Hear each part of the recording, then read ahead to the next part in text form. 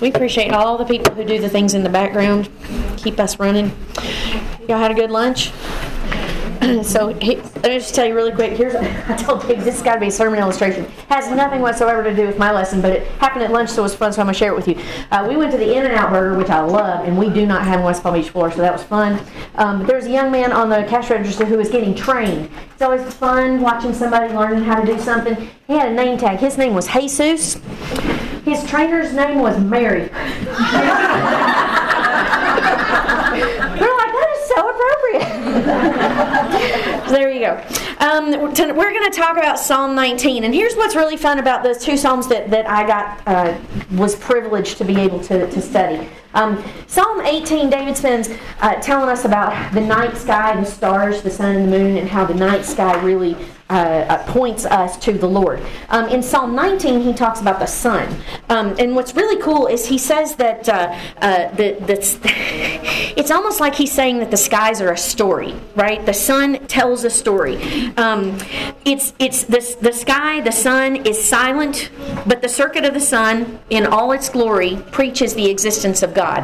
But our God is not silent. And what's really cool about this psalm is that the sky, he divides it into basically three sections, and we're going to hit three sections.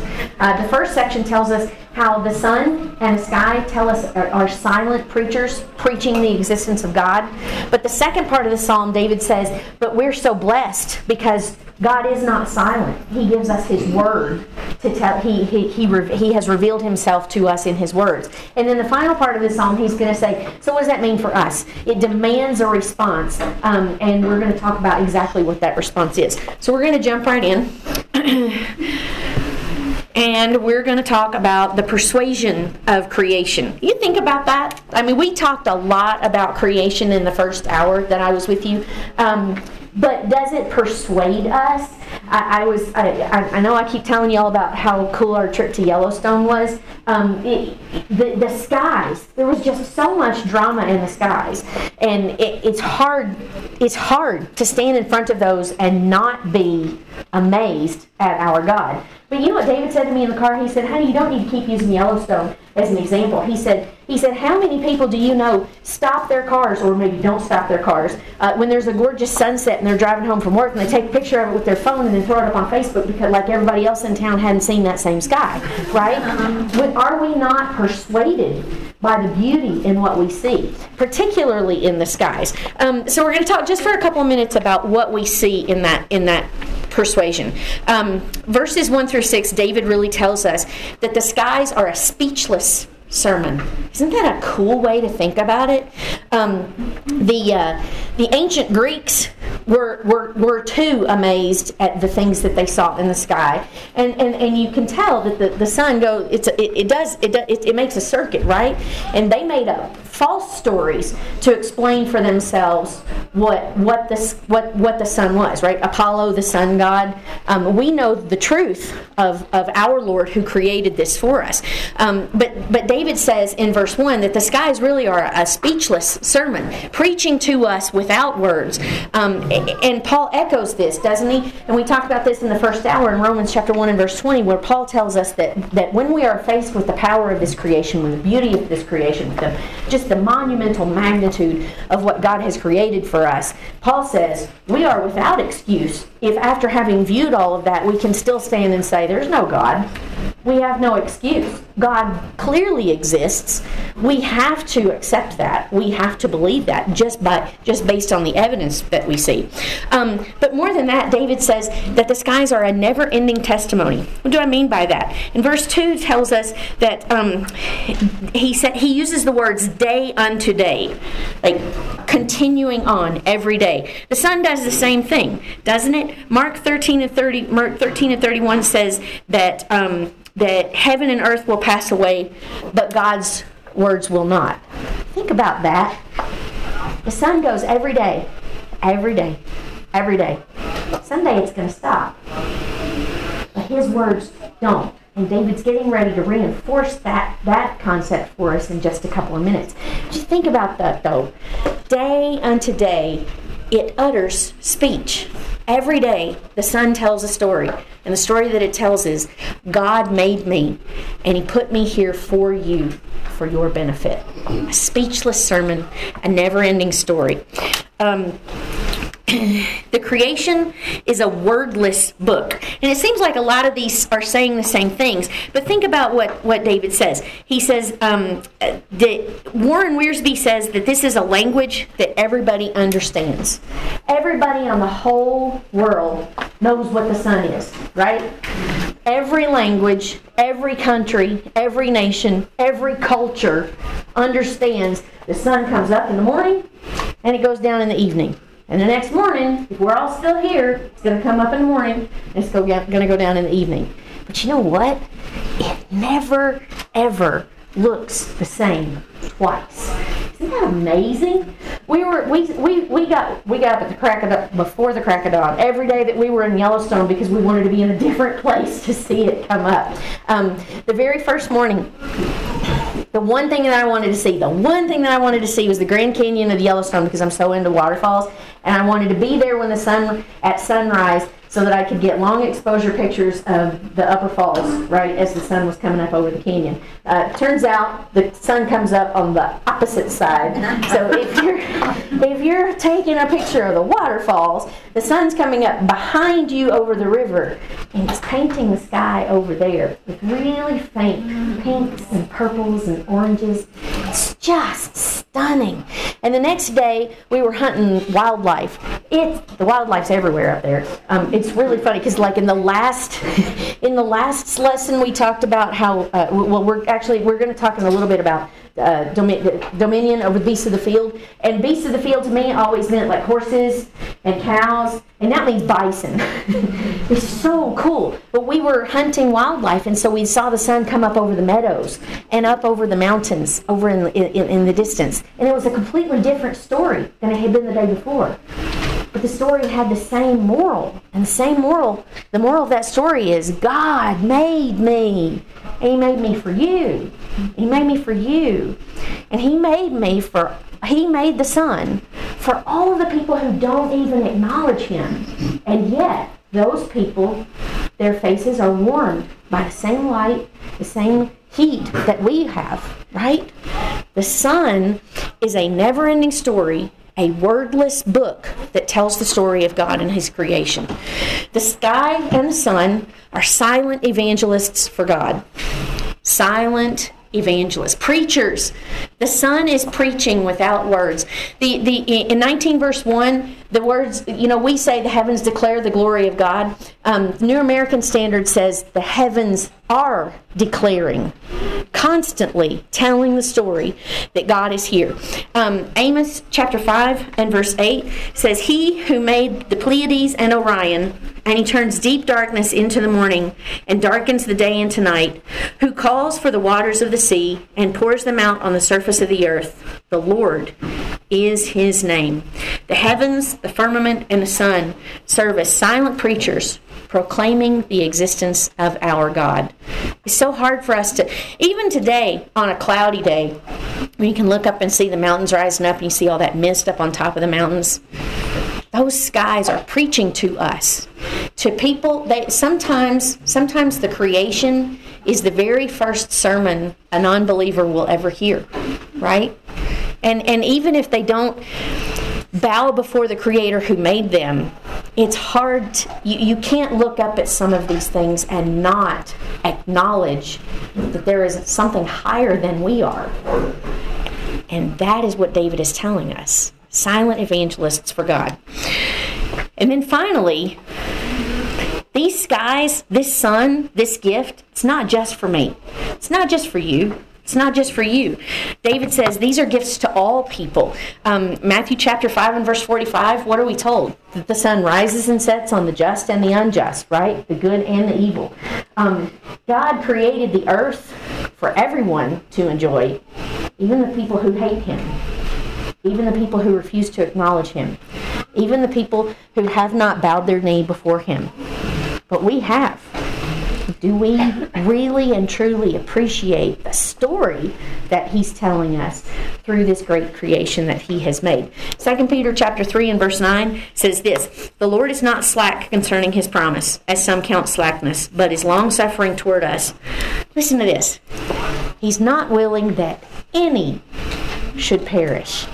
Do you see the parallel in the creation that God has made? And it's for everyone. And the salvation that God has presented, that is for everyone. The creation that he has made, those skies, that sun, that story he is telling is pointing us toward a bigger picture. It's pointing us toward a bigger message.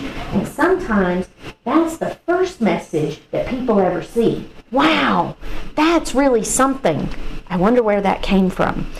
Instilled within us as humans is that searching, that looking, that reaching for something higher, right? And that's why the ancient Greeks made idols. When Paul came into town in Athens and he was like, wow, this is a hot mess. Oh, there's the sermon illustration I need. The unknown God, right? Why did they have all of those idols? They had them because they recognized that there was something bigger than they were, something higher than they were, something more important than they were, and it was out there showing them the story. They were just missing the bigger picture. So what's the bigger picture? Here's the bigger picture. Not only does David talk to us about the persuasion of creation, he gets down into the second section and starting in verse 7 and going through verse 11, he talks to us about the prophet of Revelation. Do we think about that? The revelation of God as being profitable to us? I'm not sure that we spend enough time being grateful and thankful for the fact that God has laid out for us specifically and exactly and with detail exactly what he wants us to do in order to please him. Did you ever have, maybe not you, but do you know someone who, have you had a mom who it was hard to please? Like, or perhaps a teacher where nothing you did was what they wanted? I had a manager one time, a boss, who would tell me, he would say, this is what I want. And I would go and do that. And he would say, this is not what I wanted. And I was like, this is what you said you wanted. So if that's not what you wanted, perhaps we needed some more detail in the telling, right? God tells us exactly what we need to do. We don't have to hope that we get a holy hunch in the shower in the morning and know what we're supposed to do to please God. We don't have to worry that there's an additional revelation coming. We don't have to be concerned that we don't know what to do in order to achieve salvation, in order to receive God's gifts. Why don't we have to worry about any of those things? Because he's revealed it to us. He has given us his revelation. And y'all, aside from the sacrifice of Jesus Christ, this is the very best gift that God could have given us. He could have just sat up there in heaven as a dictator God and thought, yeah, go please me. Let's see what you come up with. But he didn't, because it was a benevolent God, and he's a loving God, and he's a caring God, and he is concerned for us, and he wants a relationship with us so badly that he told us what to do to get into that relationship. He told us what to do. He has given us his revelation. So David gives us some descriptions of the Word of God. And I want us to just really quickly step through some of these. He talks first about the law of the Lord in verse 7. And Romans 7 and verse 12 talks about the law being holy and the commandment being holy and righteous and good. This word, law, you'll probably recognize the Hebrew word Torah. Right? The law, David says, is perfect. And it converts the soul. You know that the New Testament talks about how the law is perfect? That we think a lot about in the New Testament about the law being not good enough. The law wasn't good enough. So Jesus came and nailed the law to the cross. But you know what this verse says? The law was perfect as a tutor to bring us to Christ. Your Old Testament is chock full of stories. I have a girlfriend who doesn't like for me to use the word stories when we talk about things in the Bible. She says, those aren't stories, they really happen. And I said, well, they are true stories, right? We tell stories about things that happen in our family all the time. The Old Testament, your Old Testament, is a great, great resource. Why is it there? for our learning, is it not? It was a perfect tutor to bring us to Christ. The law let us know why we needed Christ so much. The law is perfect, and it converts the soul. The testimony of the Lord, verse 7. Sorry about that. This is a word, the testimony. This is the word that was used to describe the stone tablets, right? If you want to mark that in your Bible underneath the word testimony, this is the word that they use a lot in the Old Testament to describe the stone tablets that Moses brought down. James chapter 3 and verse 17 says that the wisdom that we get from God is pure. David says that God's testimony is sure, and it makes wise from the simple. It makes us wise. Do you want to be wise? I do. I don't like being uneducated about things. I don't like feeling not smart, right? Do we want to be wise? Why aren't we studying more? David says that the testimony of God makes us wise. James says that the wisdom of God is pure, the wisdom from above. And this is what David says that God has given to us. The statutes of the Lord, verse 8, are right and rejoice the heart. Doesn't Matthew tell us that we are blessed if we hunger and thirst for righteousness? The statutes of the Lord are right. Think about this. Do we like rules? Kids don't like rules, do they? We want to say, no, Mom, we want to go do this because everybody else is doing it. Why can't we do this? Why can't we do that? Why do we have rules? God tells us in Deuteronomy why He gives us rules, right? Why we have laws, why we have statutes. Because He doesn't want us to have fun, because He doesn't want us to do things, because He doesn't want us to have friends in the world. He says He has given us His laws, He has given us His statutes for your good always. Always. His statutes keep us in a relationship with Him. And He has revealed these to us. And this is a gift, David says. The statutes of the Lord rejoice our hearts. The commandment of the Lord. And it's so much, it's almost kind of this verse, this chapter, Psalm 19, actually reminded me a lot of Psalm 119. Y'all done that exercise in Psalm 119? Where you go through and underline in all of the verses the different words where it talks about the word of the Lord. And a lot of times we think about these as synonyms, right? Oh, that's just another word for the word. Oh, that's just another word for the Bible. Oh, that's just another word.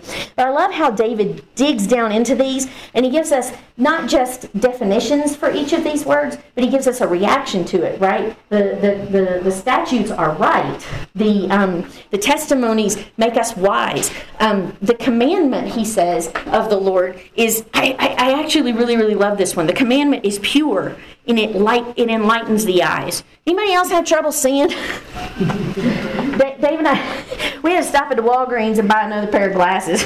I have so many pairs of readers all over the house because I keep losing them. I broke a pair in Yellowstone. I lost a pair at the Gibbons waterfall. And we got in the car and I was trying to look at the back of the camera to see what I had taken. And Dave was like, "Where's your glasses?" And I was like, "I think I left them by the waterfall." And he said, "Do we need to go back?" And I said, "No, because I packed an extra pair." Because can't see anything.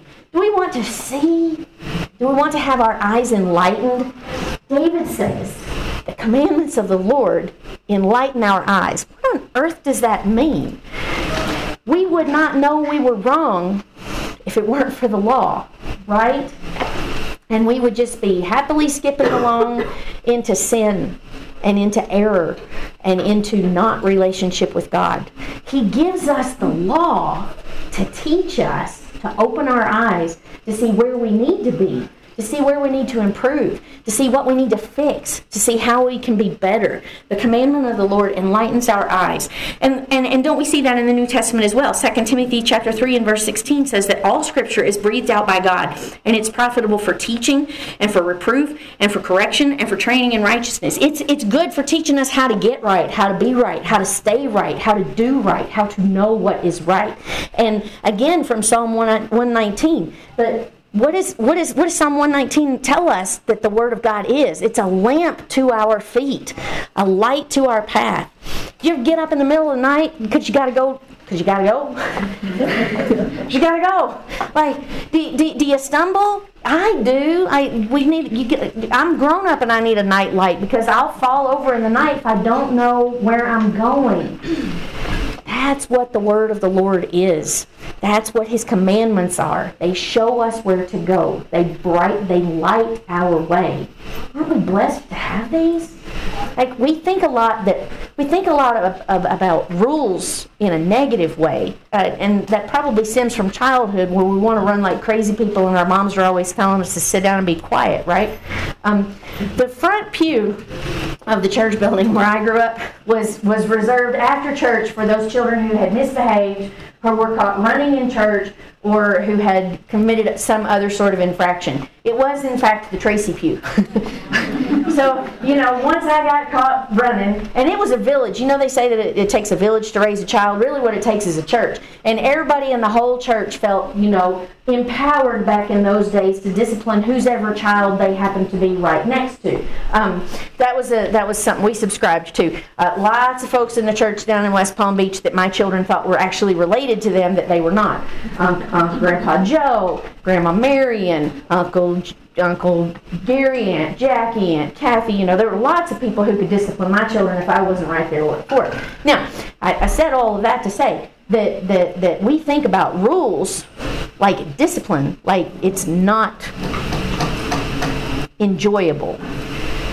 We think about the law as something to tell us, you can't do that. You can't have that. We don't want to, you're not supposed to have that or do that. Or we think about it in a negative way.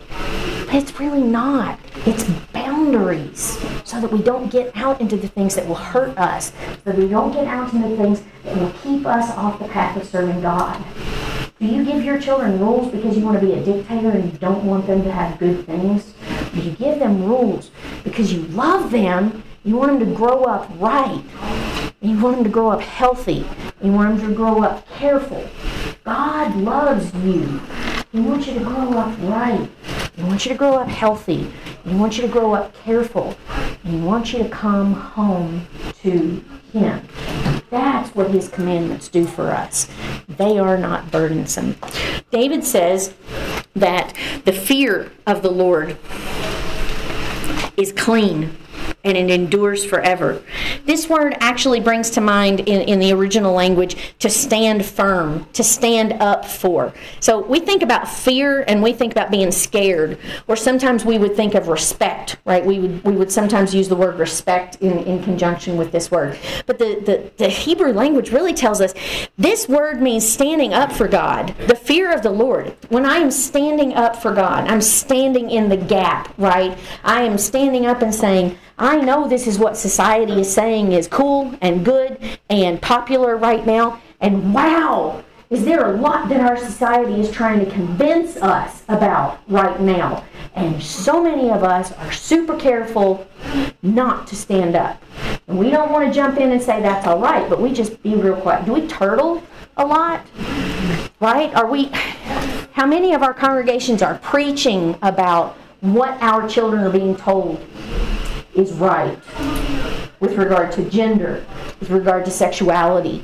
David preached a sermon, it's been a couple years now.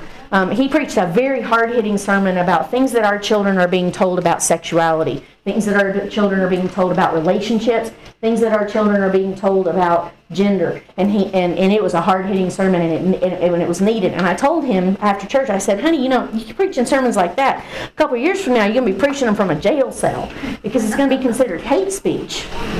And we laugh. But that's where we're headed. And David said, that'll be okay, honey. You can bring me a cake. That's where we're headed. But are we standing up and saying those things? Our children are being told in their classes at school that they need to be allies of all of these things that they're being told. That if their friends are into something that we would not agree with because of Scripture, but they need to still stand up next to their friends and be an ally.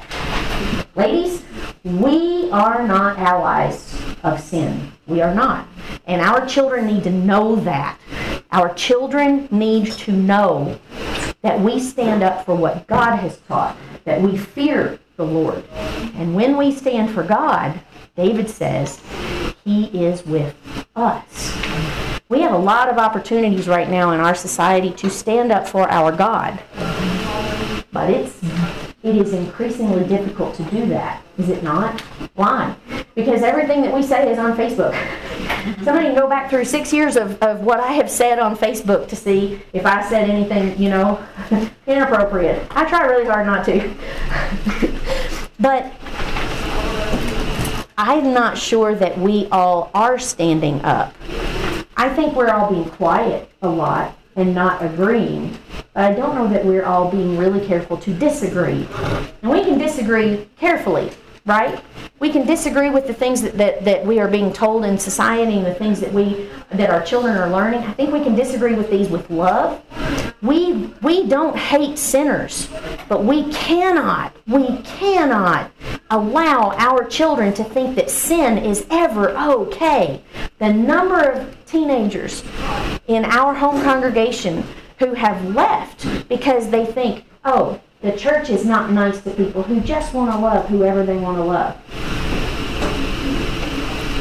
Are we crafting our message in such a way that our children understand that the fear of the Lord, that standing for the Lord is what is right, and that when we stand for Him, He holds us up? These are important lessons that David teaches us. And finally, the judgments of the Lord are true and righteous altogether. And you know what? His words are the basis of His judgments. We're all going to stand someday and be judged. And that's a scary thought. But not for Christians, is it? Why? Because all the way back up at the top of this slide, we talked about the profit of this revelation. Why this revelation is profitable to us. Because we know what His words are. And so His judgments for us are true and are righteous. Because I can measure myself against His words and know that when I reach judgment, I will be found not wanting. Right? James talks about a mirror, being hearers of the word and not doers only. And if you get down in that chapter, he talks about the word, the Bible. We'll use the word Bible because that's where we have his words now, right? He talks about the Bible being a mirror. And so I hold the Bible up like a mirror and I look at myself to see, do I match that? Do you sometimes roll up out of bed and look in the mirror and think, whew, that's a hot mess. I better do something about that. Well, do we do something about it, or do we turn around and walk away and stay in our PJs all day long and not do anything about it? We would never do that, right? We would not come here to the lectureship without having taken care. We would brush our hair, we would put on our makeup and take care of our appearance. Right? Why? Because we want the mirror to match our inner thought of what we ought to look like. And yet so many times we hold ourselves up to the mirror of God's Word, to His judgments. If I hit the button. To His judgments, and we say, wow, that doesn't match. But we walk away and we never make the changes. David says that his revelation is a profit to us, that his words are the basis of his judgment, and that we have the opportunity to view ourselves against those words and fix it here while we have the opportunity to do that on earth, so that when we reach judgment, the prophet of that revelation has given us the opportunity to match, to be what he wants us to be. And that's what his laws are. He's given us his word as a gift so that we know what to do. Finally, the last section of this psalm that David gives us is, he says this, we look at the sky and it's a silent preacher for God. And we look at the revelation and it's not silent. It is very specific. It is lessons that he has given to us. Well, then what does that mean for me? That's great. We got a gorgeous creation and we're glad God gave us that. This is daunting. God gave us his word that we need to study to know what to do with. But now what am I supposed to do with it? David says that you're going to have 3 very specific responses to this revelation. First, he's going to say, cleanse me, O God. David says that a reasonable, rational, honest person who stands before God's creation and who looks into God's word as his revelation is going to recognize that he's not right. He's going to recognize that there's space for improvement. Isaiah stood before God in the vision and he said, I am undone. I am sinful. I am not right. And don't we all?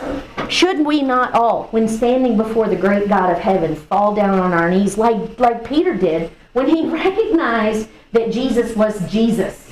And he fell down on his knees and he said, "Depart from me, Lord." Why?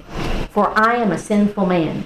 David says the very first thing that a reasonable, rational, honest person is going to do when faced with God's revelation is recognize, I need God to cleanse me. I need God to make me clean. Isn't that what repentance is? Right? A lot of times we think about repentance as being a step that new Christians have to make on their way to the water, right? We know those steps. Hear, believe, repent, confess, right? There it is, right there in the middle. Got to repent. A lot of times we feel like we preach about repentance. That's a check mark that you got to do on your way to the baptismal pool, right? So many times that we see the word repent in the New Testament. Is that written to non-Christians? It is not, girls. It is written in epistles to people who are already Christians. Why does somebody who's already a Christian need to repent? Well, because we're going to mess up all the time. Constantly. We're constantly messing up. Even the very best of us is going to do things that we know we should not do. And so what do we got to do when we do those things? David says, "Cleanse me, O Lord." Right? And doesn't 1 John promise us that when we confess those sins and we stop doing those things and we turn around and we walk the right way, what does the Bible tell us? He is faithful and just to cleanse us. David recognized that the first thing that we need to do when we are faced with his creation and his revelation is to ask for cleansing. But there's more, because secondly, he says, "Keep me from sin," right? Well, isn't that what we just talked about? Right, so what does he say exactly? He says, I love this, "Keep back your servant also from presumptuous sins." Presumptuous. Isn't that an interesting word? Doesn't it put you in the mind of a little bit of arrogance? Who am I to stand before the God of heaven and commit sin? I think so many times that we don't consider the God of heaven being right here with us. If we did, we would sin a whole lot less, wouldn't we? If Jesus was actually sitting next to you in bodily form, right next to you in the pew, would you be paying better attention? Maybe. But what? What does the Bible tell us? He is in the midst of us. And I think that David's word presumptuous there is a really spot-on description of what's going on in our heads when we sin. Keep me back from presumptuous sin, David says, because he recognizes that even once we've been cleansed, that we're stubborn creatures, and a lot of times we're just going to turn right around and go right back to the stuff that we were doing before and get ourselves into trouble again, right? David prays, "God, please help me." Jesus said the same thing in his model prayer, didn't he? "Lead us not into temptation." Wasn't Jesus himself tempted? What did he do to combat temptation? What did he do to shield himself from temptation? He quoted Scripture. And doesn't that take us just back to the central section of this psalm again? What do we need to do in order to shield ourselves from the temptation to sin? We need to go right back to the law, to the testimony, to the statutes, to the fear of God. We need to keep ourselves rooted in His Word. There are so many ways that we could do that, girls, and y'all are doing a great one today. Like, we go to events like this once a year and fill ourselves up in the Word, but we need more than that. The Bible writing, that has been such a huge change and boost and encouragement and edification and education to my personal Bible study. My husband David wrote a book that at the end of last year called A Chapter a Day that our congregation is using as a theme for this year. And it is one chapter of the New Testament every single day, 5 days a week, and then 2 days for marking your Bible and for meditation and prayer and study. And it's great. It's ways for families to do it together. You can do it as a personal Bible study. And I have found it to be, I am learning things about verses that I have been reading for my entire life, almost 50 years, and I'm learning something new every day. If you aren't learning something new out of your Bible every single day, you're not reading it hard enough. You're not spending enough time in it. Because there's something brand new to teach you every single day. We need to be women in His Word, diving into His Scriptures every single day in some way. Maybe it's just one verse. Maybe you just spend, maybe all you can do is one verse today. But you can write it down on, maybe this is your verse of the day, or even verse of the week. You write it down on an index card and keep it right there next to the speed limit in your car. Anybody else need something there? And maybe you spend one verse until you have memorized that verse and you have engraved it on your heart. And then you move on to the next one. Maybe it's reading a new ladies' class book. Maybe it's choosing a scripture reading program. Whatever it is that speaks to the way that you learn and study, do that. Maybe you've got to experiment a while to find out which is your way, right? There were some ways that were far easier for me to study and meditate than others. And here's the last thing I'm going to tell you about this. Keeping yourself in His Word. And keeping ourselves in His Word will keep us from presumptuous sin. It's got to be more than reading. Okay? You can read something, and we read, like when I was a little kid, I read every Nancy Drew novel that was ever written, right? And I devoured them. When I was done with them, I knew that story, and I was done, and I put it away. We should not read our Bibles like it's a storybook. We can, and that's a great way to interact with our children. But the Bible is so much more than just something to read. We need to think about it. We need to study it. We need to dig down deep into it. We need to meditate on it. Sit and think. What did that mean? What did it mean to David? What did it mean to the people that David read it to? What does it mean to me? What does it mean to the people that I'm trying to teach it to? We need to be women in His Word. And then finally, the very last thing that David tells us is that we need to look up to God and we need to say, let me. Let the words of my mouth and the meditations of my heart be acceptable in your sight. I need to let my words be His. It's not enough for me to take His word in. I need to turn those words around, and those need to be the words that I speak, right? Romans 12, 1 and 2. Love this one. I beseech you, therefore, brethren, by the mercies of God, that you present your bodies a living sacrifice, wholly acceptable to God, which is your reasonable service. And then this, and do not be conformed to this world, but what? Be transformed. That's David begging God to transform him. Dear Father, cleanse me, keep me from sinning, and let me make your words mine. Let His words be yours. And then finally, Ephesians chapter 5 and verse 1. Imitate God as dear children. Let His words be mine. Let my words be His. And then here's what I want you to think about. David tells us about 2 sermons in this psalm. God's wonder, the skies above us, the creation that He has made. God's wonder and God's words. A gift to us from the Creator of the universe. The Creator of the universe loves you so much that He wrote His words down so that you would know Him. You would know what He wants you to do. You would know how to get to Him. Right? What's my response to God's wonder and God's words? My response is repentance. I've got to change who I am.